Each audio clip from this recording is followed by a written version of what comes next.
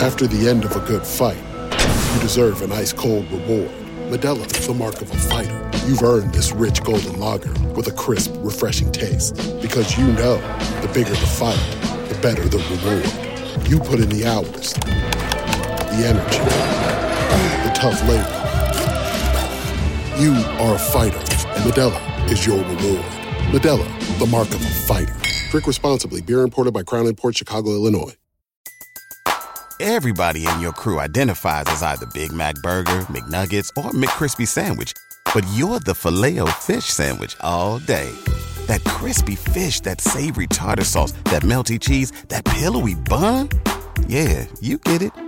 Every time. And if you love the Filet-O-Fish, right now you can catch two of the classics you love for just $6. Limited time only. Price and participation may vary. Cannot be combined with any other offer. Single item at regular price. Ba-da-ba-ba-ba. Hey everyone, JJ Cooper, Ben Badler here. I guess it's no longer draft day. It's actually day 2 of the draft, although we're recording this. We just finished day 1 of the draft, and it's a little after midnight on the East Coast as we do this. But we want to do, as we always try to do after day 1 of the draft, we wanted to go through and look at each team's draft. Which, sorry, Astros fans, I don't have a trash can here to bang to explain what happened. Everyone knows, but we do want to talk about the 29 teams that did pick a player or players in the first day of the draft. And we're just going to roll through it. We're going to go in order that they were picked, but we'll touch on the supplemental first through that as well. But so we start off at the top, and that's easy enough because at the top of the draft bin, the Tigers took who we expected they were going to take. They took Spencer Torkelson, and I would say not only is that obviously not a surprise, but at the same time, I would also say not a surprise, but one that, it's hard not to, at least in my opinion, I want to hear yours, but to not feel pretty good about if you're a Tigers fan. Yeah, I mean, I think the only surprise that they announced him as a third baseman, right? Mm-hmm. So, I don't know if it's probably not going to stick long term. I mean, maybe, who knows, But really, I mean, you're taking him because of the bat. You're hoping that he can develop into a Pete Alonso, Paul Goldschmidt, that kind of an impact bat. I mean, he has gigantic raw power. He has a really strong track record of hitting. He has very strong strike zone discipline. I mean, obviously the bar is really high to be a first baseman and to be a first base prospect, and especially to go number 1 overall. But the fact that the Tigers did take him number 1 overall, I think just is just another indication of how talented Spencer Torkelson is. I mean, obviously the Tigers have a ton of pitching in their farm system. Love Skubal and Manning and Casey Mize. So to add Spencer Torkelson, that kind of a potential impact middle of the order masher, unusual, obviously. It's unprecedented to see a first baseman go 1-1 overall, but you look at Spencer Torkelson and you can see why that kind of an impact player can go where he did. And the other thing I'll say is if you look at the track record, we've written about this at Baseball America in the past. If you look at the track record of college first basemen taken in the top 5 picks, it's actually it's a really productive group. I think the reasoning being you have to be exceptionally good as a hitter to be a college first baseman who gets taken 1-1. I know he was announced as a third baseman. For these purposes, I'm sorry, I'm still going to call him a first baseman because that's where we think he'll end up playing in the majors. But he is technically the first college third baseman to be taken first overall since Pat Burrell, which is kind of funny because Pat Burrell literally never played a pro game at third base in the minors or the majors. So, I think that Spencer Torkelson actually will have a little bit more than that. But we didn't have to wait long, Ben, though, for the draft to get really wild and really unusual, really unexpected, because you turn around at pick 2 and we don't hear Austin Martin's name. We don't even hear Asa Lacy's name. We don't hear Nick Gonzalez's name. We hear, with the second pick, the Baltimore Orioles select Heston Kjerstad. And then they also had a second pick. They picked 30 overall, where they took Mississippi State shortstop Jordan Westberg. So starting with Kjerstad, how surprised were you, Ben? Very. I mean, with it, we knew that the Orioles were making calls around, trying to, get an underslot deal there. It sounded like potentially if they weren't going to go for Austin Martin. But it sounded, I was thinking, all right, well, maybe they'll go for Zach Veen. Maybe they'll, I thought they would probably go for a hitter, but yeah, I did not expect that. That one definitely surprised me. The thing I'll say for it, though, is that it's not like Kierstad. I think kind of the floor we figured for Kierstad was somewhere around 10. So clearly that's a player who we weren't projecting to go second overall. He is, though, he's also, like we talked about Torkelson, he's a really, really good bat. There's hitting for average, but really, especially with him, it's all fields power. It's from foul pole to foul pole. He's done that. He had 35 homers in basically 2.25, not even a quarter seasons at Arkansas. Was one of the best players on Team USA last summer, like Spencer Torkelson. It's not like they were taking a guy. This isn't taking a guy who's not even in the discussion for a top 5 pick, but it is taking a guy. I would expect, he has not signed yet. I would expect when it's all said and done, just kind of if you think about the leverage, he probably signs for a decent bit. I would imagine less than their full slot. It's interesting they didn't turn around and then sign one of the top prep arms who slid or anything like that when they had their supplemental pick at pick 30.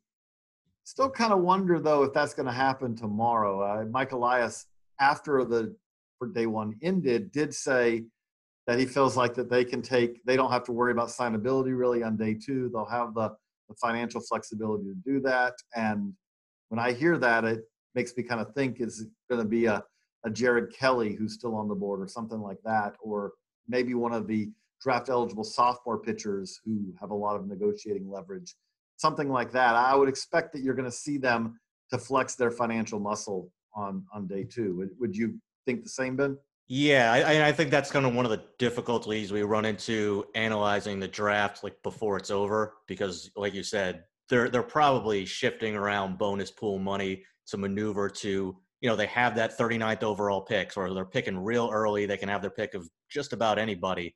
And they have more money to spend than Tigers, who are picking ahead of them. So it's not, it's not even an even.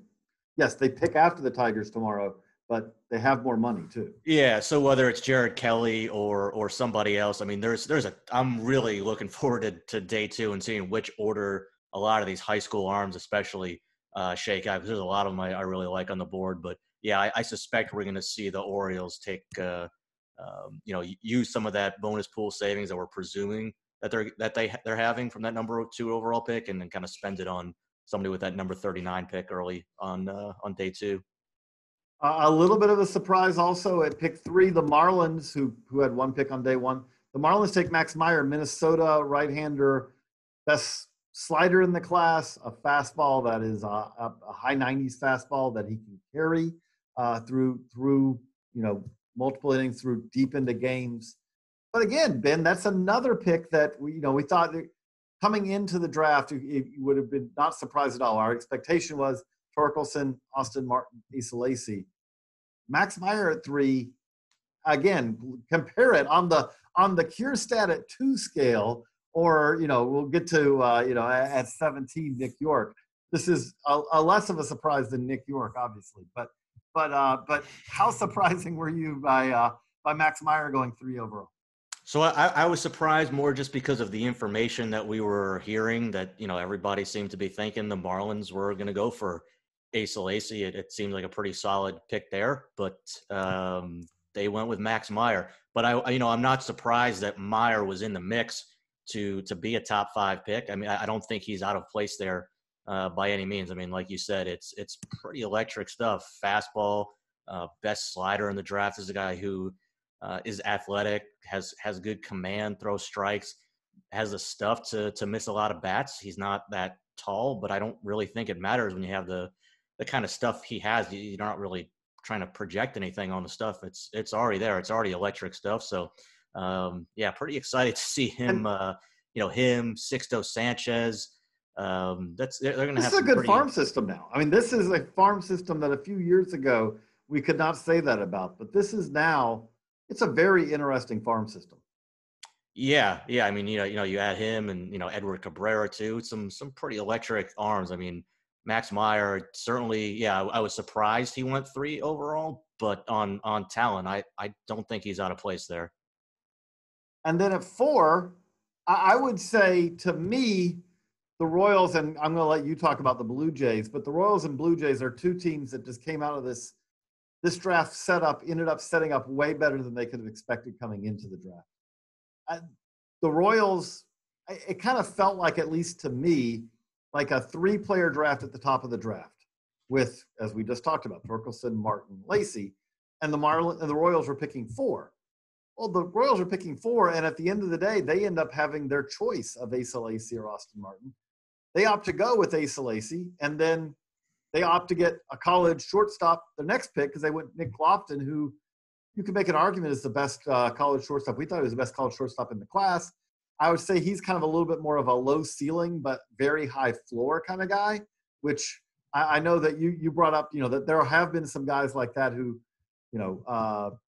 Logan Warmouth comes to mind as a guy who Just your guys who you think are like your safe bag of 5s, and then they get into pro ball, and you're like, the pro scouts see them, they're like, sometimes very quickly, like in the New York, well, rest in peace, probably New York Penn League, but these guys go out into pro ball sometimes, and you're like, is this guy just like fatigued or run down or Levi Michael? Maybe it's just North Carolina middle infielder. Yeah, so sometimes safe is not quite as safe as you think, but yeah, I mean, if he, sometimes those guys who are that kind of steady Eddie player too, that, who are those true 5s across the board kind of guys, end up actually exceeding expectations too. But were you surprised that the Royals have gone so heavy on, obviously last year they got Bobby Witt Jr., but were you surprised that they went with an arm and Asa Lacey? It seems like it's obviously a strength of the system, I think, for the Royals. It is. I think it's absolutely the strength of the system. I mean, I think that they have way more pitchers right now than they have, position players. Once you get past Bobby Witt, there's not a whole lot of other position players. I like Khalil Lee. I like a couple of their outfielders that they have, but there's not a ton of guys who – they have a number of guys who really need to bounce back from pretty poor seasons, especially that group was in Wilmington last year. But I do think, though, I'm an Asa Lacey guy. I've made the argument, like again, we try to do consensus. Torkel's number 1, and I might have gone Torque number 1 at the end of the day. But if you told me, I could make an argument that I might believe that Asa Lacey is the number 1 guy in this class. So you're not going to hear an argument from me on that because I just think he's that good. I think that the stuff's really good. I think also the competitiveness, but I also think his control and command. We were seeing this spring that it was better than it's been in the past. And that's not always fully indicative in, his number of pitches per at bat, his walk rate, things like that. I felt like that he may nibble a little bit at times. Maybe that's something that they're calling, at A&M, that it was nibbling with intent. It's like he would get up on a guy and he would throw a pitch just off the plate to see if he could get a guy to chase. Guy didn't chase, gave a good at bat. Okay, well, you finish him off on the next pitch or the pitch after that. I'm very much a fan of Lacey at 4, and I feel very comfortable in saying, without even us consulting on this in advance, but I'm guessing that you're feeling the same way about Austin Martin going to the Blue Jays at 5, who, by the way, did announce him at shortstop, which, although much like Spencer Torkelson, I think we could best describe it as, in his case, versatile hitter will figure out the defensive position long term. Yeah, I mean, we were so convinced the whole time that Torkelson was going to go 1-1, but at the same time, if another team had been picking number 1 overall, I think there's a pretty decent chance somebody would have taken Martin number 1 overall. I mean, I think he's at least in that conversation. I don't think it would have been out of place if somebody had taken him first overall. And here the Blue Jays are picking at 5. I was thinking, are they going to go for college pitching with like Max Meyer or maybe an outfield, a bat like Zach Veen, a high school outfielder, and then Martin's on the board. I mean, I think the Blue Jays are going to be ecstatic to get a guy who, we had, number 2 overall in the BA 500. Again, could easily have fit even higher than that. It wouldn't have looked out of place. And to get him at 5 overall, I know the Blue Jays, the strength of the Blue Jays, I say farm system, because Vlad and Big league club now are already up now, and Gurriel too. I mean, the young nucleus of hitters they have is really exciting, and the pitching they have is, other than Nate Pearson, is the opposite of that. So they do need pitching, but to have a player like Martin, I mean, yeah, like you said, they announced him at shortstop. Obviously, they have Bo Bichette, and they have Groshans and Orelvis Martinez in the minor leagues, who both those guys. And they've got hitters. Yeah, move off the position. So they've got at least shortstops in name only who will probably move around the field. But to get a guy like Austin Martin at 5 overall, I think the Blue Jays are just elated tonight. I do wonder long term. There's been a lot of talk about him also. He played more center field this year at Vanderbilt than he did in any other position. Didn't play shortstop this year. Played third base to start the season. Moved very quickly to center field. Played there primarily, for the last 2 weeks before the season was shut down. I look at the Blue Jays and I look at their outfield versus their infield, and I kind of wonder, position fit wise, may make sense for him long term to end up in their outfield. Not just because he could do it, but because they kind of might need it. Yeah, or as much as I love Vlad Jr. too, I mean, yeah, I don't know if he's going to stay at third base for that long. I think early in his career, okay, maybe, but you could put him at first base and have Martin play third base. Yeah, although I think Groshans may be there. Yeah, you got a lot of different options with him. So I think to be able to get him at 5, they've got to be very happy right now. Mariners take Emerson Hancock at 6. Again, I talked to a scout last year. I remember who's saw Emerson Hancock, wasn't even his area. It was like, yeah, this guy looks like 1-1 pick to me. And he didn't have as dominant a first few starts his junior year, but he seemed like he was just starting to kind of get on that roll again right before everything shut down. I'm a very much a fan of this pick. Guys, there are going to be picks that we weren't as much fans of, but the top of this draft was really good. And so Hancock slotted very naturally at 6. I think he also fits very well. They have, if you look at the Mariners, they have kind of the 2-headed outfield monster of Jared Kelenic, Julio Rodriguez. Emerson Hancock is a guy who can move, pretty quickly. And so now they're starting to have this kind of nucleus that may all arrive somewhat together, which is kind of encouraging to think of, if you're in Seattle. Same way, we've talked about guys falling. Ben, I think if you're the Pirates, the idea coming into the night of getting Nick Gonzalez is probably seemed like it was asking maybe even a little bit much. But here they are, pick 7. The Pirates do get Nick Gonzalez. Turn around also Carmen Mazinski in the supplemental round as well, the South Carolina pitcher. But Nick Gonzalez, I know you love hit tools. What do you think about Nick Gonzalez's hit tool? Yeah, he's my kind of guy. I mean, yes, he checks the Ben Badler boxes. He's a pure hitter who's not like the prettiest athlete or anything like that. But this guy, I mean, yeah, it's like New Mexico State. It's not the SEC. The numbers are going to be inflated because of the extreme hitting environment that he plays in. But to still go to I think, what is he, like a 400 career hitter or close to it? I think in college, went to the Cape, faced some of the best players in the country, the best competition out there, and dominated out there. And so you see the performance record. You see just visual, like you're looking at the swing. Okay, plenty of bat speed, a really efficient swing. It's an adjustable kind of swing. He can hit, all quadrants of the strike zone. Really good plate coverage. He's not going to have much swing and miss. And we've seen, we saw power from him with wood bats on the Cape. I mean, yeah, I mean I don't think he's going to play shortstop. I think he's going to be a second baseman. But this guy is just an absolute hitting machine. If you're the Pirates, Ben Cherington, your first draft, you have a top 10 pick. I'm not surprised they went with a college hitter, and to get a college hitter with the track record that Nick Gonzalez has. I mean, the Heston Cura comps get thrown around on him that I think are fair. I think he's going to be that kind of offensive second baseman who's going to hit a lot and hit with some power too. And I think more defensive value than Keston Hira coming out of college. There was questions about how he could throw. You don't have those. The question with Nick Gonzalez is, can he play short? That's a better question to have. 12 home runs this year to easily. I mean, he didn't just lead Division I, in the very short season. He led it, and there was a gap. It was something where he had a pretty monstrous start to the very short 2020 season.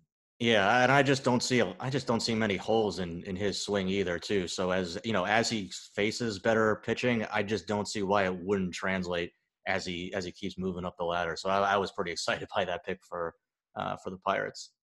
So at that point, we had 7 college players taken to start the draft. First time that's ever happened in MLB draft history, the over 50 years now of MLB draft history, and 55, I guess now. Yeah, but that streak finally stopped. And you know what? Picking the Padres to be a team to stop that streak is a pretty good one to do. AJ Preller and the entire Padres staff are definitely a group that likes their upside. They've done a good job with that of finding guys with tools and projectability and all. And they went with Robert Hassel, outfielder, the first high school bat off the board, arguably pretty strong argument, best high school hitter in the class. And then they turn back around and we talk about projectability. Well, Justin Lang doesn't need projectability. He's a high school guy, already throws 102. So they take him in the supplemental first round, which is I would say very present high-octane fastball with their second pick. But I do think Hassel, we thought along, that there was likely that this would be the case, that Hassel would go to the Padres here. They're building kind of a second wave. They've now got most of their very deep farm system. They've started to graduate those guys. And, there's a lot of talk sometimes of, oh, you got to keep that up. Well, they're building the second wave. They've got Mackenzie Gore almost there. They've got, C.J. Abrams they took last year. They like their high school guys, and Hassel fits very well with that. The thing that you can't help but love, and I'm going to kick it to you on this a little bit too, because again, you love hit tools.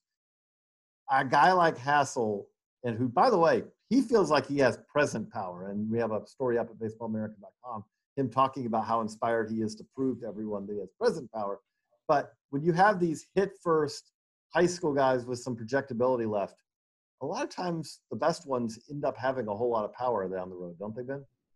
Yeah, I mean, you think of you've even seen out of college, well, I was going to say Alex Bregman. I'm sure there's going to be different thoughts on him right now. But, these guys shoot, especially with the baseballs now, which is another factor. But, if you get to the barrel a lot as you get stronger, if you keep finding that barrel, you're going to run into you got a chance at least to run into some surprising power and kind of exceed those projections, which is part of why I like those hit-first guys like Robert Hassel, another guy, different than Nick Gonzalez as far as a track record. He hasn't done it against college guys, but, you can't ask for much better of a track record for a high school hitter, whether it's, high school season, summer, Team USA, everywhere this guy has gone, he's hit. And then, you watch him, you line it up with what you're seeing, another guy where it's very, very hitterish qualities with him. It's just so smooth, so easy,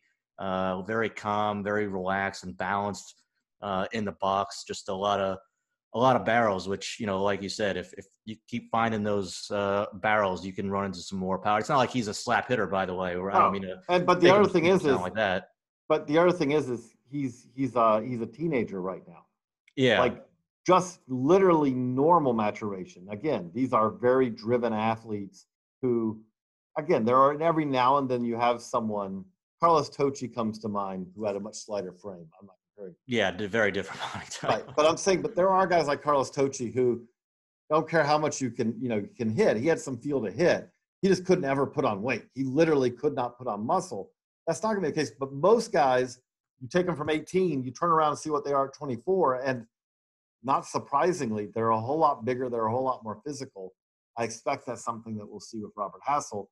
And then the high school bats, we kept on that train because Zach Veen, who had been rumored to go, potentially significantly higher than this, but the Rockies get Zach Veen at pick 9 and then turn around with their supplemental first-round pick 35, and they get Drew Romo. I want your thoughts on Veen, then I'll share some of my thoughts on Romo. I love this pick for the Rockies. I mean, I think the Rockies have to be ecstatic to get, we had Veen. I was curious to see how this group of high school outfielders was going to shake out between Veen, Robert Hassel, Pete Crow Armstrong, Austin Hendrick. It seemed like the consensus was that Veen was just a cut above the rest of those guys, just a combination of the size, the power, the hitability, which, not quite as good as a pure hitter compared to Robert Hassel, but just overall, you look at this guy, 6'5", really easy swing, big power, athletic. I mean, you watch him swing, it does look like Cody Bellinger. I'm not saying he's going to go out and win an MVP. I'm not guaranteeing that, but it's the kind of elite hitting actions and attributes and power that you see from the high school hitters who go at the very top of the draft. I mean, if he had gone number 2 overall, I would not have been completely shocked. I mean, this is the kind of guy who could be a top 5 overall pick. To get a player like Zach Veen down at number 9. If I'm the Rockies, I'm very happy with that one. So the Rockies then also take Drew Romo, who by absolute acclamation is the top defensive catcher, especially high school catcher, in this class. There's zero doubt about that. He's really good behind the plate. I'm a little worried on this pick, though, and I hope I am. Again, we root for prospects. I hope I'm wrong, but I am not a fan on day one of taking a high school catcher whose bat is the question. When we look at it, the track record of high school catchers in the 2010s, top 5-round picks, is a pretty poor one already. If you look at first and supplemental first-round picks, we did this stat. I think I tweeted it out, or I think it was in our Burning Questions piece that was up at Baseball America on Wednesday. We talked about, if you look at it, from 2010 to 2015, like I don't want the guys who were taken in 2018, if you're a high school catcher, you haven't had a chance to show what you can do yet. But 2010 to 2015, the only catcher, and there were a number of them taken, a large number taken in the first supplemental first round, but the only one of those to catch 20 games with the team that drafted him was Blake Swihart. And there are a number of these players, a number of these catchers who never made the majors. I just think it's catching's hard. If you're already starting out where there's some questions about your bat, it's going to be even harder to me. And so that's just to me, why I have questions about that pick. Again, I hope I am wrong. I will happily be wrong on that. But that one did concern me a little bit. The Angels, we roll around to at pick 10. The Angels take Reed Detmers, one of the most polished players, pitchers, or just overall players in this class. One of the guys who maybe one of the faster movers. Ben, do you like that pick there for the Angels, or are you thinking, would you have preferred, if you were them, would you like to see maybe a little higher ceiling with a little more risk? Yeah, I mean, I think so. If I was, in a vacuum, if I was picking there, and maybe we'll get to Pete Crow Armstrong a little bit later. I really am high on him. There's probably some other guys I would have gone with, but yeah, I get it for the Angels. Obviously the strength of their system right now is, or the entire organization, and I guess we'll include Mike Trout in that, obviously is outfielders. So yes. I know you're not drafting for need, but I certainly can see where I get it. Yeah, I can certainly see where Reed Detmers would be the top player on the board for the Angels. I mean, he fits I think he fits really well for them. You have Adele, you have Marsh. That's kind of the crown jewels of your system, and they're coming soon. And I think Detmers is he's polished college left-hander, I don't think he's going to need too much time in the minor leagues. Obviously, things are a little bit screwy this year, but yeah, I think he doesn't surprise me there for them. I'm talking about this one because I'm a Garrett Crochet guy. I just think that if there's a guy who's taken in the teens this year, who we look back 5 years from now and we go, how did that guy last to the teens? To me, Garrett Crochet is that guy. I can explain right now in 2020 why he was still available in the teens. He doesn't have a very long track record of starting. He missed his first 3 starts this season because of what was turned a minor shoulder injury. Didn't get cut on. Returned kind of to an the oxymoron. Mound. Yeah, but returned to the mound. And I was going to say, the way he threw makes a strong argument that he is okay, because his stuff was exceptional, but admittedly for 3 innings. Teams got 3 innings this spring before everything shut down. There were 3 really good innings, I will note. And his fall ball was really good as well. I just think he is a brutally tough at-bat, especially for lefties, but for right-handed hitters as well. I think, again, I don't want to say he's Chris Sale because he comes from a similar arm slot, although he comes from a similar arm slot. I just think, just looking at what Garrett Crochet is right now, you're not asking to project a whole lot with him. You're just asking to maintain kind of a lot of the present stuff he has, because the present stuff he has is major league caliber stuff. I am a very much a fan of that pick for the White Sox at 11. I think he fits very well in a pretty rapidly rebuilding club that if we ever get back on the field, we'll get to see if the rebuild has shifted it into contention time here. But that kicks us down to pick number 12 with the Reds, and the Reds take Austin Hendrick. So we have our 3rd high school bat off the board in 5 picks there, Ben. And Hendrick had some of the best power in the class. And I think that's probably, absolutely his calling card, I think he would agree. Yeah, I think, some guys, it takes a little bit, you have to see them play over time to really, really appreciate how talented they are. Whereas with Austin Hendrick, I think if you just watch any of our video of him swinging the bat in PP, the bat speed jumps out. It is absolutely vicious bat speed. He has extremely fast hands. Like you said, best raw power in the high school class. And he's not like a thin, wiry guy, but I could see him, we've got him with 70 raw power now. I don't necessarily know that he gets there, but I don't think it's out of the question that as he gets stronger, that raw power could even tick up even more. He's, 19 years old. There's still room for him to get a little bit stronger. When I see the bat speed and power he has now, it's pretty electric. If everything clicks for him, yeah, you're looking at a 40 home run potential upside kind of guy. The concern that I have where and obviously like Veen and Robert Hassel went ahead of him. But even for me, like Pete Crow Armstrong, who I would have ahead of Austin Hendrick, just because I've, seen some swing and miss and pitch recognition concerns with Hendrick that give me some pause with him. But look, if he can keep that swing and miss rate to a manageable level, the upside is obvious here. Especially putting him in that ballpark, that's not going to hurt. Yeah, that's not going to hurt at all. Probably one of the more interesting picks. One of the more, we're going to get to the most unexpected soon, but one of the most unexpected picks in the first round, simply because of what they already have in the system, was the Giants take Patrick Bailey, pick 13. And I say this because 2 years ago, the Giants took Joey Bart, with their first round pick, a very high first round pick. Joey Bart's one of the two best prospects in the system right now. Not that far away from the big leagues, which, oh yeah, by the way, they have one of the great catchers of the 21st century at the big league level, Buster Posey. They do love their catchers. But Ben, again, we always talk about you don't draft for need. Are you shocked by this? Are you mildly surprised or amused by this? Or are you like, yeah, I see it?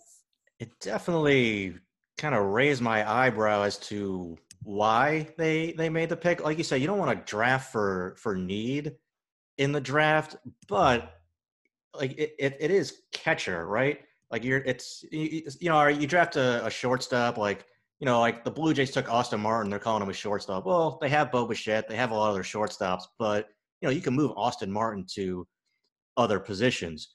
With catchers, especially like Bart and Patrick Bailey, like their value is tied to them staying behind the plate. So if this was a case where like, Patrick Bailey was like by far the best player available on the board at the time, then okay, yeah, I would see that. That would make more sense to me. But it was definitely at least piqued my interest as to why they would take him when they do have Joey Bart there, when it's not like, wow, Patrick, like, it's not like Patrick Bailey is like Adley Rushman, right? Like if he's available, you take him. You don't care. Yeah, you don't care who else you have in the farm system. But here, yeah, this one caught my eye. I would say with it, the other thing to me is like I do think immediately of an example where this actually worked out. The Reds took Devin Mesoraco, high school catcher, admittedly, but high school catcher, first round in 2007. 2 years later, they take Yasmani Grandal, college catcher out of Miami, first round in 2009. So they kind of had this log jam. And it effectively resolved itself because they ended up trading Grandal away when they were kind of making their kind of that playoff push they were doing. They he had value for them, and he's obviously, both of those players ended up being big league regular catchers. Mesoraco's career shortened pretty significantly by injuries, or derailed, I guess would be a better way to put it, by injuries. Grandal has been a long-time catcher, a very successful one. So it can work out. Like, again, but to me, much as we talked about with Romo, I'm a little bit skeptical on Bailey's bat, and that's the thing is, to me, although admittedly, drafting a college catcher for their gloves a little different than drafting a high school catcher for the glove. But that took us to, we had heard a lot of rumblings earlier in the week about Aaron Sabato maybe being a kind of an interesting college, a little bit higher, going higher than expected to the Rangers at 14. Then today we heard a little bit, or Wednesday we heard a little bit of rumbling, maybe it was going to be Justin Foscue instead. And that's exactly what happened. Justin Foscue, Mississippi State second baseman, one of the better college bats in the class, goes to the Rangers at 14, which, one thing I just noticed, you do our Rangers list, you've done it for a long time, Ben. Is that a little bit of a change of approach for Texas? They took Josh Young last year, so another guy who's like a bat first college player who they took a little bit higher than they expected. But, look, we've seen what has happened with the Rangers when they draft pitchers in recent years. It has not gone well for them. So I am not surprised that they went away from that route. I do think, again, Foscue can really hit. SEC middle infielders is a pretty good demographic to live in. And so we'll see how that pays off. But yeah, maybe I probably more accurately say is that we saw the shift last year, and they're kind of going a little bit more with the more closer to the big leagues kind of college ready bats. So that then takes it to one of my other favorite picks in this first round. The Phillies take Mick Abel at 15. I just think that I think that this was one of the better picks in the first round. And yes, I absolutely know that high school right-handers is a risky demographic, pretty perennially risky demographic.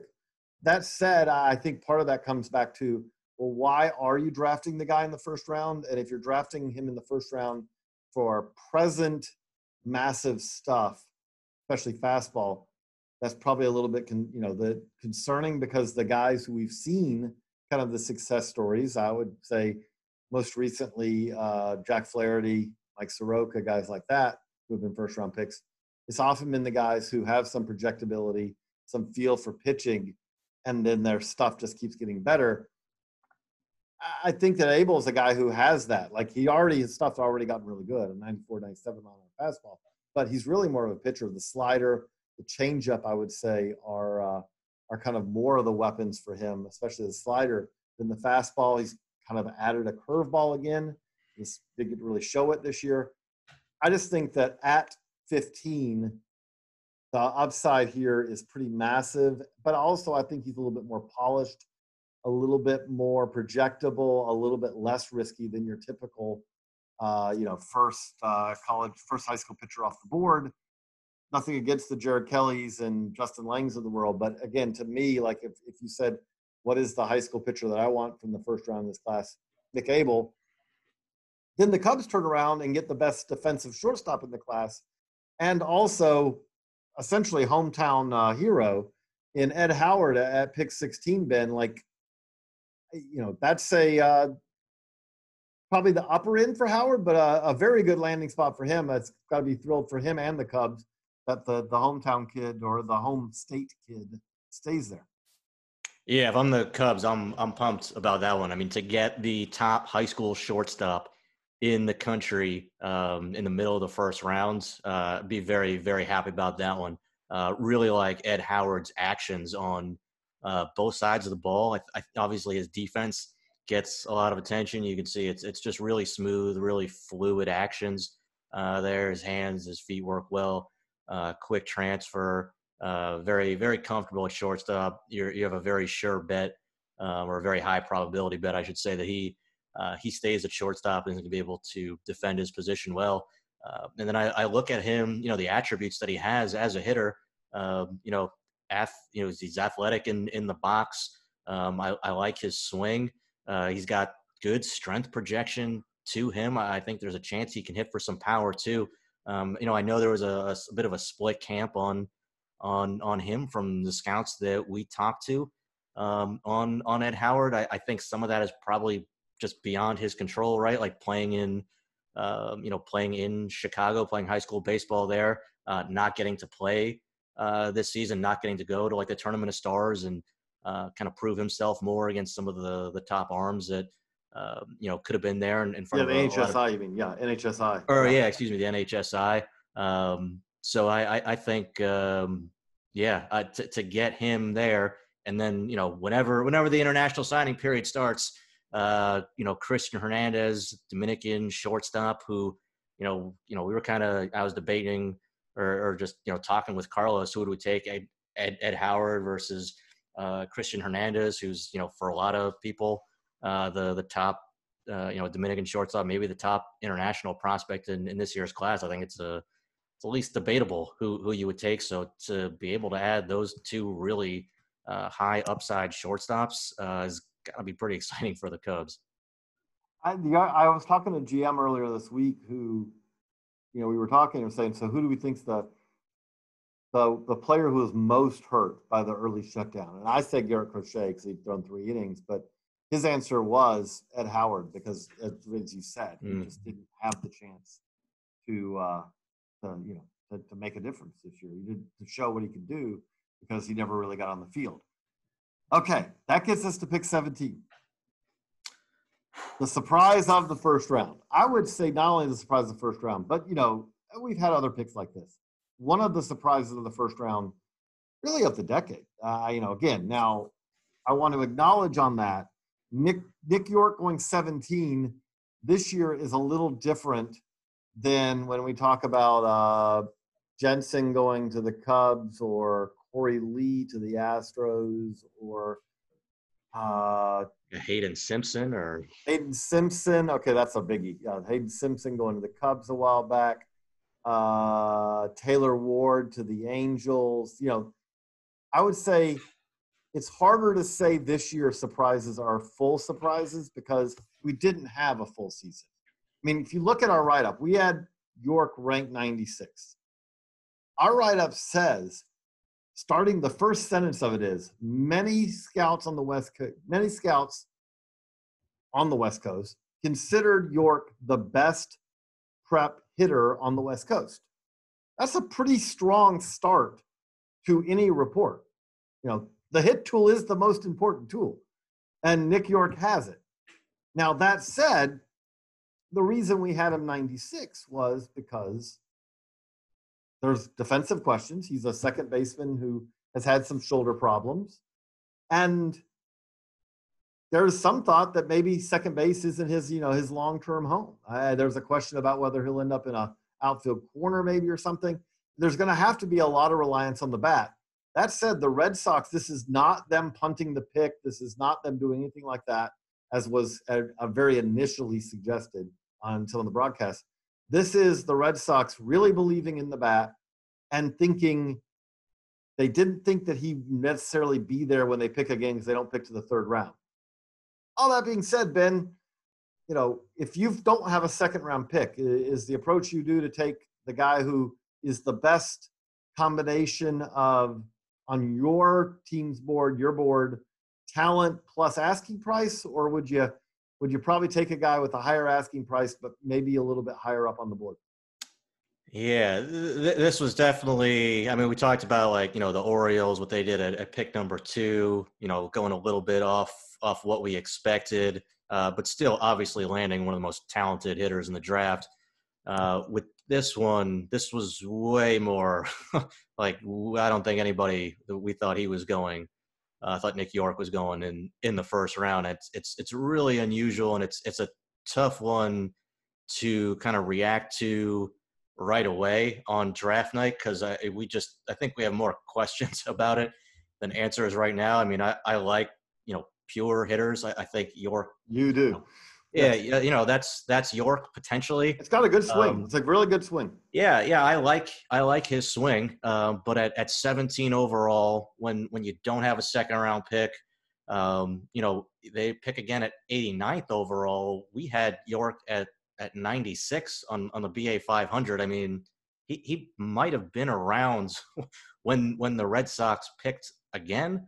But I don't quite know. I don't have enough information yet to know what to make of this one, other than it was definitely the biggest surprise of the night. The thing to me is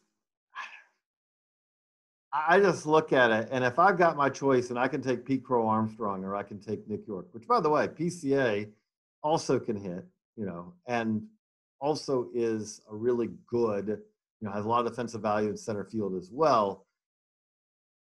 I struggle with that. My thing is that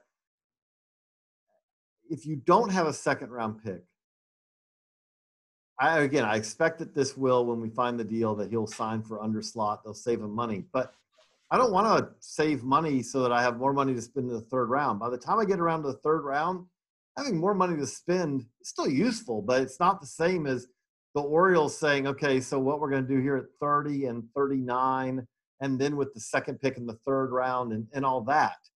It's, to me, I will, the credit I will give on this is that this is a very confident pick. We always talk about teams they should have conviction, in their board, in their beliefs. This is a pick that does that. We'll see how it works out. I would also say, generally to me, again, it's a weird season. Red Sox officials made the point last night on a press conference, which I thought was a good point. If the 2015 season had shut down 4 weeks in, Andrew Benintendi would have maybe been the 100th pick in the draft that year. And look where he turned out, because he kept getting to show what he could do. They really are confident that a healthy Nick York, which he wasn't last year, getting to show what he could do all season, would have really risen up draft boards. That said, it's a gutsy pick, because it's not consensus. It's one of those picks where, put it this way, if you take Pete Crow Armstrong there and it doesn't work out, you are in the comfort of the masses. This is a pick where they took a step out. We'll see how it works out. That gets us to 18. The D-backs had 2 picks today, or Wednesday, because it's now Thursday, but 2 picks. They take a pair of college pitchers. They take, my mind, Bryce Jarvis, and then they take Slade Ciccone with their supplemental first-round pick. Pair of college pitchers. Jarvis, one of the other, I would say, big risers of the shortened season.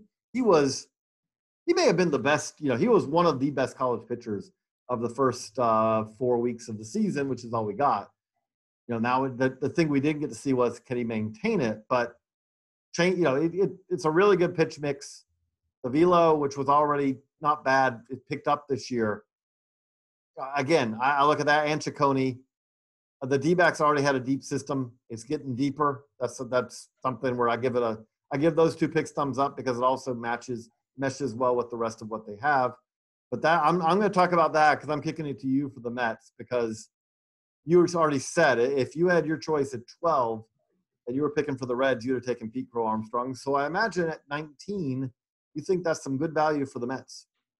Yeah, I'm a big fan of Pete Crow Armstrong. We talked about that group of high school outfielders. I mean, we think back to, it was less than a year ago, we had Pete Crow Armstrong as the number one high school player in this draft class. And then, in kind of an up and down summer last year, I think hurt him. There's never been any questions about him defensively. He's premium position and a premium defender at it. I mean, he's got a chance to be a plus or better defender in center field. Quick first step off the bat, reads reactions, instincts, excellent athleticism and speed, covers a lot of ground, can make the highlight reel plays in center field.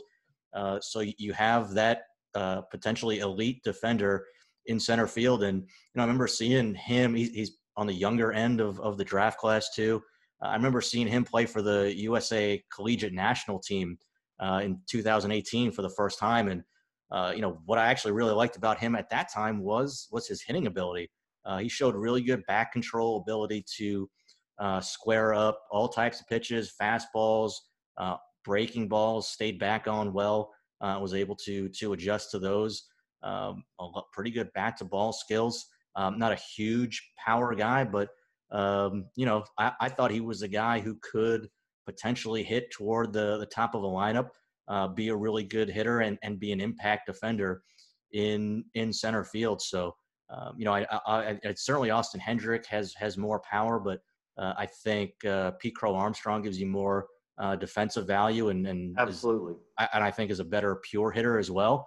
He doesn't have Zach Veen's raw power, and he's probably not as good of a pure hitter right now as Robert Hassel, but he has more defensive value. He plays a more valuable position and plays better, plays at his position better than both those guys. So I look at a guy who can, give you plus defense in the middle of the diamond, and a guy whose bat I really like, where I think, it's easy for me to say, like, oh yeah, like if the season had played, I think he would have moved up.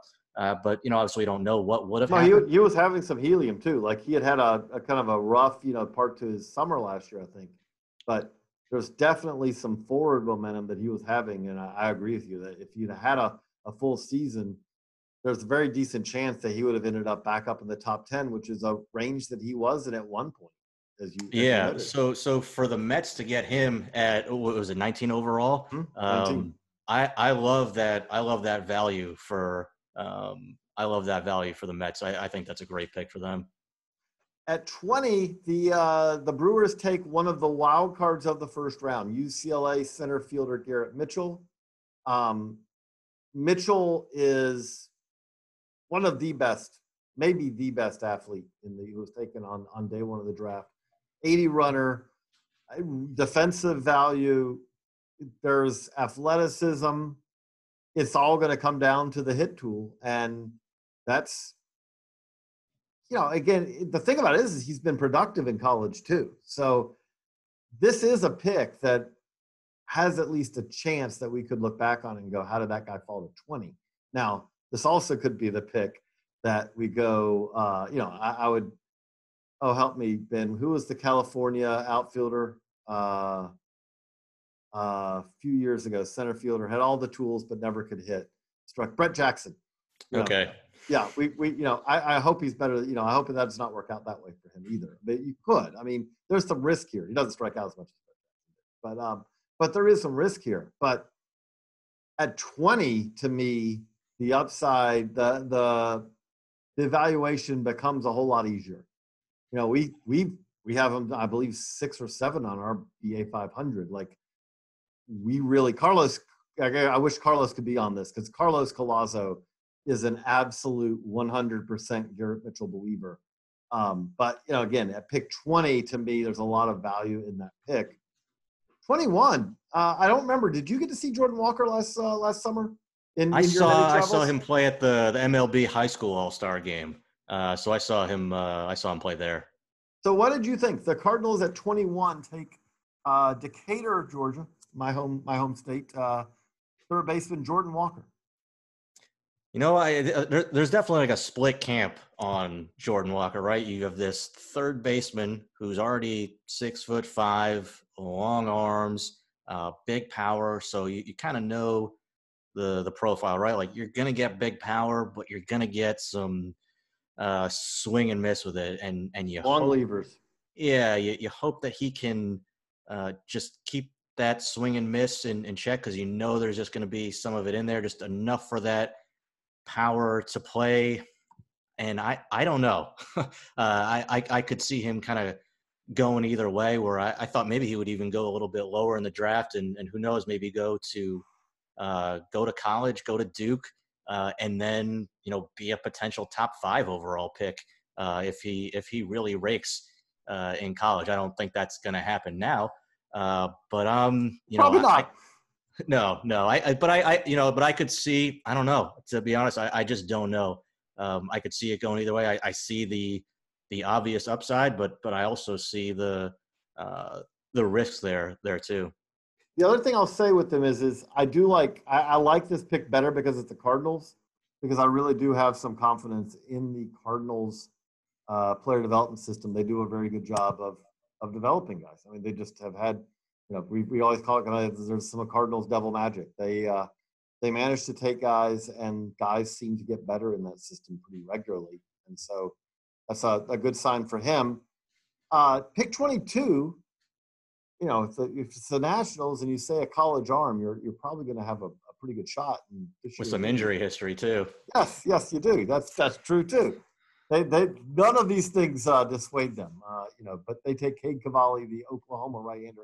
By the way, Oklahoma, excuse me, but by the end of this draft, we may have heard several. We may have seen the entire Oklahoma weekend rotation be drafted. But Cade Cavalli goes first of that group. I would say that this is also, Cavalli is a little bit of a split camp guy as well, just because the results haven't always matched the really, really, very interesting stuff. We'll see how that goes. But at the same time, when you talk about it, if you're asking from a value perspective, wouldn't have shocked any of us. I know and talked to Carlos in the lead up to the draft. If you'd have said Cavalli had gone 6-8 spots earlier than this, it wouldn't have blown us away. So I think it's fair to say that there is some value at where the Nationals got Cavalli here, and we'll see how it turns out. The Indians then, who had 2 picks today, take Cole Tucker's younger brother, Carson Tucker, who, much like his brother, was a fast rising high school, middle infielder. Again, like the parallels, he didn't get to go to NHSI and kind of blow up there like his brother did, but still still was definitely a guy with a lot of helium. And then they follow that up with 36th pick, second to last pick of the first round. They take Tanner Burns, who is probably one of the, safest is not the right word. I think Reed Detmers is a safer pitcher. When we did our staff mock, and Chris Trinkle took Tanner Burns as part of a trend, we kind of made the joke that, that Chris's favorite ice cream flavor, much like mine, is vanilla. That's a way to put it with Tanner Burns. And I don't mean that in any way in a negative, because I would say, Tanner Burns has been one of the best pitchers in the SEC. You hand him the ball on Friday night, and Auburn had a pretty good chance to win pretty regularly. I mean, he's that kind of guy. He just doesn't have – it's probably more of a back-end starter. It's more of a guy who does a lot of things pretty well rather than does, a number of things exceptionally well. But so it's an interesting yin and yang, because I would say that Tucker is kind of the higher upside guy and fits very much things that Cleveland likes to do. And then Burns gives them – the thing I'll say with that is like when I talk about Walker, I like to pick for the Walker with the Cardinals. I love to hear that a guy without exceptional stuff but really knows how to control and command it gets taken by the Indians, because that was Shane Bieber. And I was gonna say the same name. And the Indians said, voila, and they, and all of a sudden Shane Bieber threw harder with the same control and command, and that made Shane Bieber a really good major league starter. So if they can do the same thing to Tanner Burns, that will be a great pick at the second to last pick of the supplemental first. Which then takes us to the Rays at 24, who Nick Bitsko was one of those guy reclassified into the class, one of the three, I'd say one easily in the consensus of the top three, maybe in the top three, I'd say top three prep arms in the class. A lot of thought, a lot of rumblings before the draft started that maybe he slides into that supplemental round to get an overslot deal to one of those teams. Instead, the Rays nab him at 24. And this is something the Rays are happy to shop in the prep pitcher aisle, and they've done it pretty well in some cases. But Ben, what do you think about Bitsko going to Tampa at 24? Yeah, like you said, he's kind of the wild card here, and not only did he reclassify, but like Blaze Jordan reclassified, but he did it early on. So like everybody saw him at like the Under Armour All-American, these All-American games. They saw him all summer. Nick Bitsko did not, he reclassified later on, and reclassified basically after the summer showcase season. Yeah. So, all right. Well, let's go see him in the spring. We saw him a little bit at like East Coast Pro. I got to see him with the USA 17U team last year at Wrigley Field. I mean, if you see the video on our site of him, carving up Brady House and some of the other top 21 pitchers, I was there to see that. Big arm, but just like, man, there's especially high school pitching this year, there's so much unknown. Then you throw in that, Bitsko didn't really, you don't really get to see him on some, video, and, there was TrackMan or Rapsodo data on him a little bit. But especially for him not getting able to pitch, there's so much risk, and so much risk already with high school pitching in the first round. But, we're not talking about taking him with a top 10 overall pick to get him later in the draft. If you're the Rays, I can see why he went there, and obviously the Rays seem to have an eye and somewhat of a magic touch with pitchers. Braves at 25 take left-hander Jared Schuster from Wake Forest. I think we had him like 42, 43 on our BA 500, so a little bit above that. But at the same time, polished college pitchers often go a little bit above, where we rank them, because they're in demand for that exact reason. I am a little interested by this pick because the Braves, when I look at, again, you don't draft for need. I do think there is some value here, but I also thought there was some value here, potentially, with some bats as well. I think that they, when you look at what they have a pretty set lineup right now, but they have more pitching than they have position players in their system, although they did take Shea Langoliers and Braden Shoemake last year, so they did get some college bats last year. Schuster's another one of those guys, much like when we talk about Bryce Jarvis, who's just kind of taken steps forward, although in Schuster's case, I would say it's a little higher, a little lower upside. It's more of that he really has, it's really good secondary offerings, a good, not great fastball. But again, at pick 25, you're kind of looking at it as, we're going to get a solid mid to back of the mid, a 3 or maybe a 4, maybe even a 5, number 5 starter, which it turns out that's good value at that pick. That led, though, into the A's pick, which goes up. They went in a very different direction, and one that I didn't see them kind of going to, but it worked out, I think, pretty well for them. We had heard Tyler Soderstrom as high as 9 coming into the draft. So to see him on the board at 26, Kyle Glazer for us is reporting that he is expected to sign a well above slot deal, which kind of helps explain maybe how he gets to 26. But Ben, what are your thoughts on catcher Tyler Soderstrom. Yeah, so you were talking earlier about the risk with high school catchers when you were talking about Drew Romo, Yeah. and I think Soderstrom is certainly a different kind of catcher than Drew Romo. I mean, with Soderstrom, this is the kind that I don't think is as risky. I like this kind. So that's where I'm not so sure about. I mean, I do like that. I do like the bat potential that he brings, but and I think Kyle Glazer did the research on this to kind of open my eyes to, we always think about the risk of high school pitching, but the risk of high school catching is the track record is pretty bleak on those guys. I think of him, I would describe him as a Will Myers type to me. And what I mean by that is like, I don't expect, could be wrong, I don't expect we'll ever see Soderstrom catch a big league game. I think you're drafting him here, and if you took him 9, it was for the bat, and then the catching is maybe this like added bonus.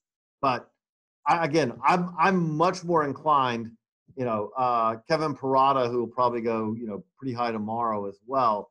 I look at these as bats who also have some chance to catch. I guess we could really say the same about Austin Wells, who was taken, we're going to be talking about soon too. But I'm okay more with that than I am because I agree with you, the track record is bad on high school catchers. But to me, if you're taking the bat and then you want to see, maybe he can catch, I'm less worried about that, because really you're taking a hitter because you think the hit tools, the hitting ability is really good. And you have some positional versatility to go with it. But we'll see. And so then that takes us to the Twins at 27, and they take North Carolina first baseman Aaron Sabato, which we heard Sabato, it was rumors of a potential undersized deal, but we'd heard rumors as high as 14. One of the more productive college bats in the class, and at 27, you're looking at a productive college hitter, one of the most productive college hitters in the class, catches up to velo, squares up most everything. You're not getting a whole lot of defensive value. I would describe this as C.J. Cron went, I think, 15 one year. I would say this is kind of a C.J. Cron type pick. And again, I would say that worked out, reasonably well, pretty well. He's been a solid, productive player. Back in the first round, solid, productive players is pretty useful. The Yankees, though, I think took a little bit of a bigger swing. We'll see if Austin Wells, this is back to the catcher bin, but we'll see if Austin Wells can catch. I do think, though, that more they're going for his bat, and then we'll see if he can catch. But they did, I believe, right, Ben, they announced him as a catcher. Yeah. It's I think and the Yankees are an organization that I think they have a very high belief in their ability to develop a defensive catcher. I mean, Gary Sanchez, he doesn't have Gary Sanchez's arm or anything like that, but and obviously it's different when you're signing a kid at 16 years old. But when he signed, he was pretty rough defensively. I think the Yankees think that they have an ability to really improve their catchers defensively. I think probably a lot of organizations do that, but or think that they do that. So we'll see. Yeah, but I think overall, just in terms of his overall value, I think this fits for where we pretty much expected him to go in terms of his overall talent level.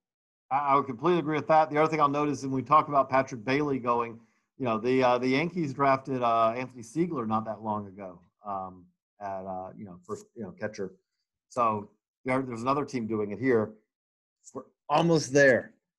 So pick 29, the Dodgers take Louisville right-hander Bobby Miller.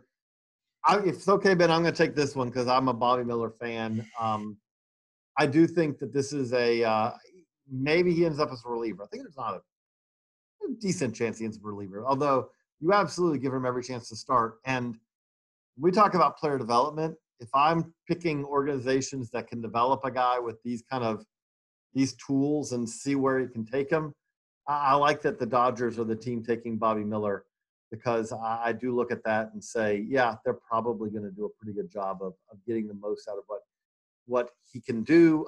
I do also think with him, you're talking about another guy.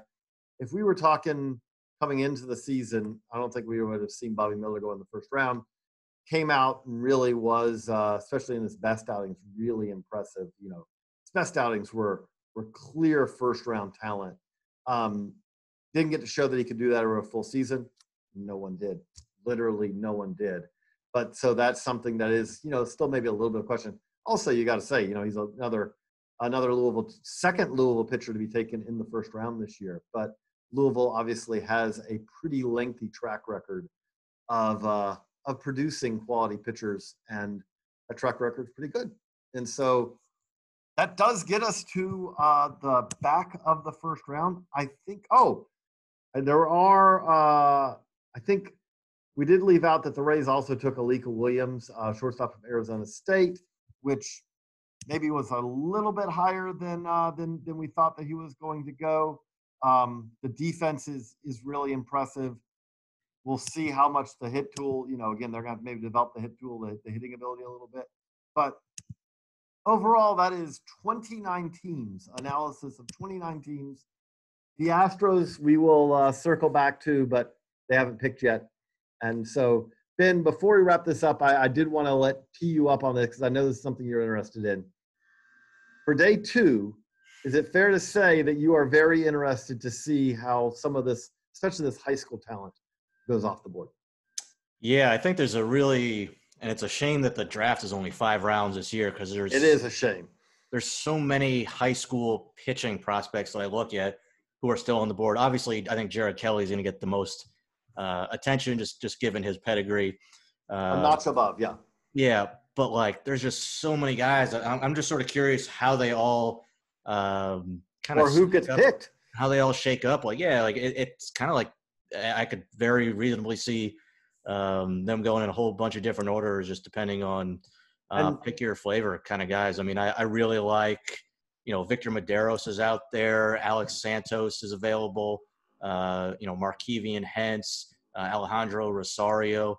You know, those are just like a handful of the guys I really like. But, you know, Jared Jones, there's a whole bunch of Mason Wynn. I'm a Mason Wynn guy. Oh, Mason Wynn. Absolutely. Yeah. I'm right there with you on Mason Wynn. So there's a ton of high school pitching. I want to hear Tink's name. I want to hear his Tink Hentz. You know, that's just one of the best names in the draft. And also, yeah, I love the arm speed, the feel for spin. I mean, I think he already throws hard. I think he can throw even harder, even though he's not that big of a guy. So pretty electric arm. So there's just a whole bunch of guys like that where I'd be pretty excited, and hopefully as many as possible.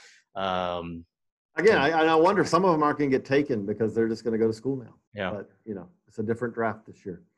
But we are going to wrap this up. It is 1:30-ish in the morning on the East Coast where we both are. So, and we have another day of draft to go. But this has been fun. Thank you, Ben. You know, it's been fun to kind of go through, 29 teams. And this is what, I mean. We love it. Yeah, this is why, I mean, it's really weird that we haven't, like, I'm kind of sad as we sit here, because you're talking about when we saw these guys at Under Armour and we saw these guys at, you know, USA Baseball, and we saw these guys at all these events, and I'm going, oh, you know, we're not getting to see these guys. Like, we're not getting to see the class of 2021, you know, and, you know, so it's really a little bit, I mean, I'm coming down a little bit off my draft day high right now, but it has been fun, and it's been a lot of fun. It was a very wild first round. Everyone made it interesting. I mean, again, there was some interesting picks right away.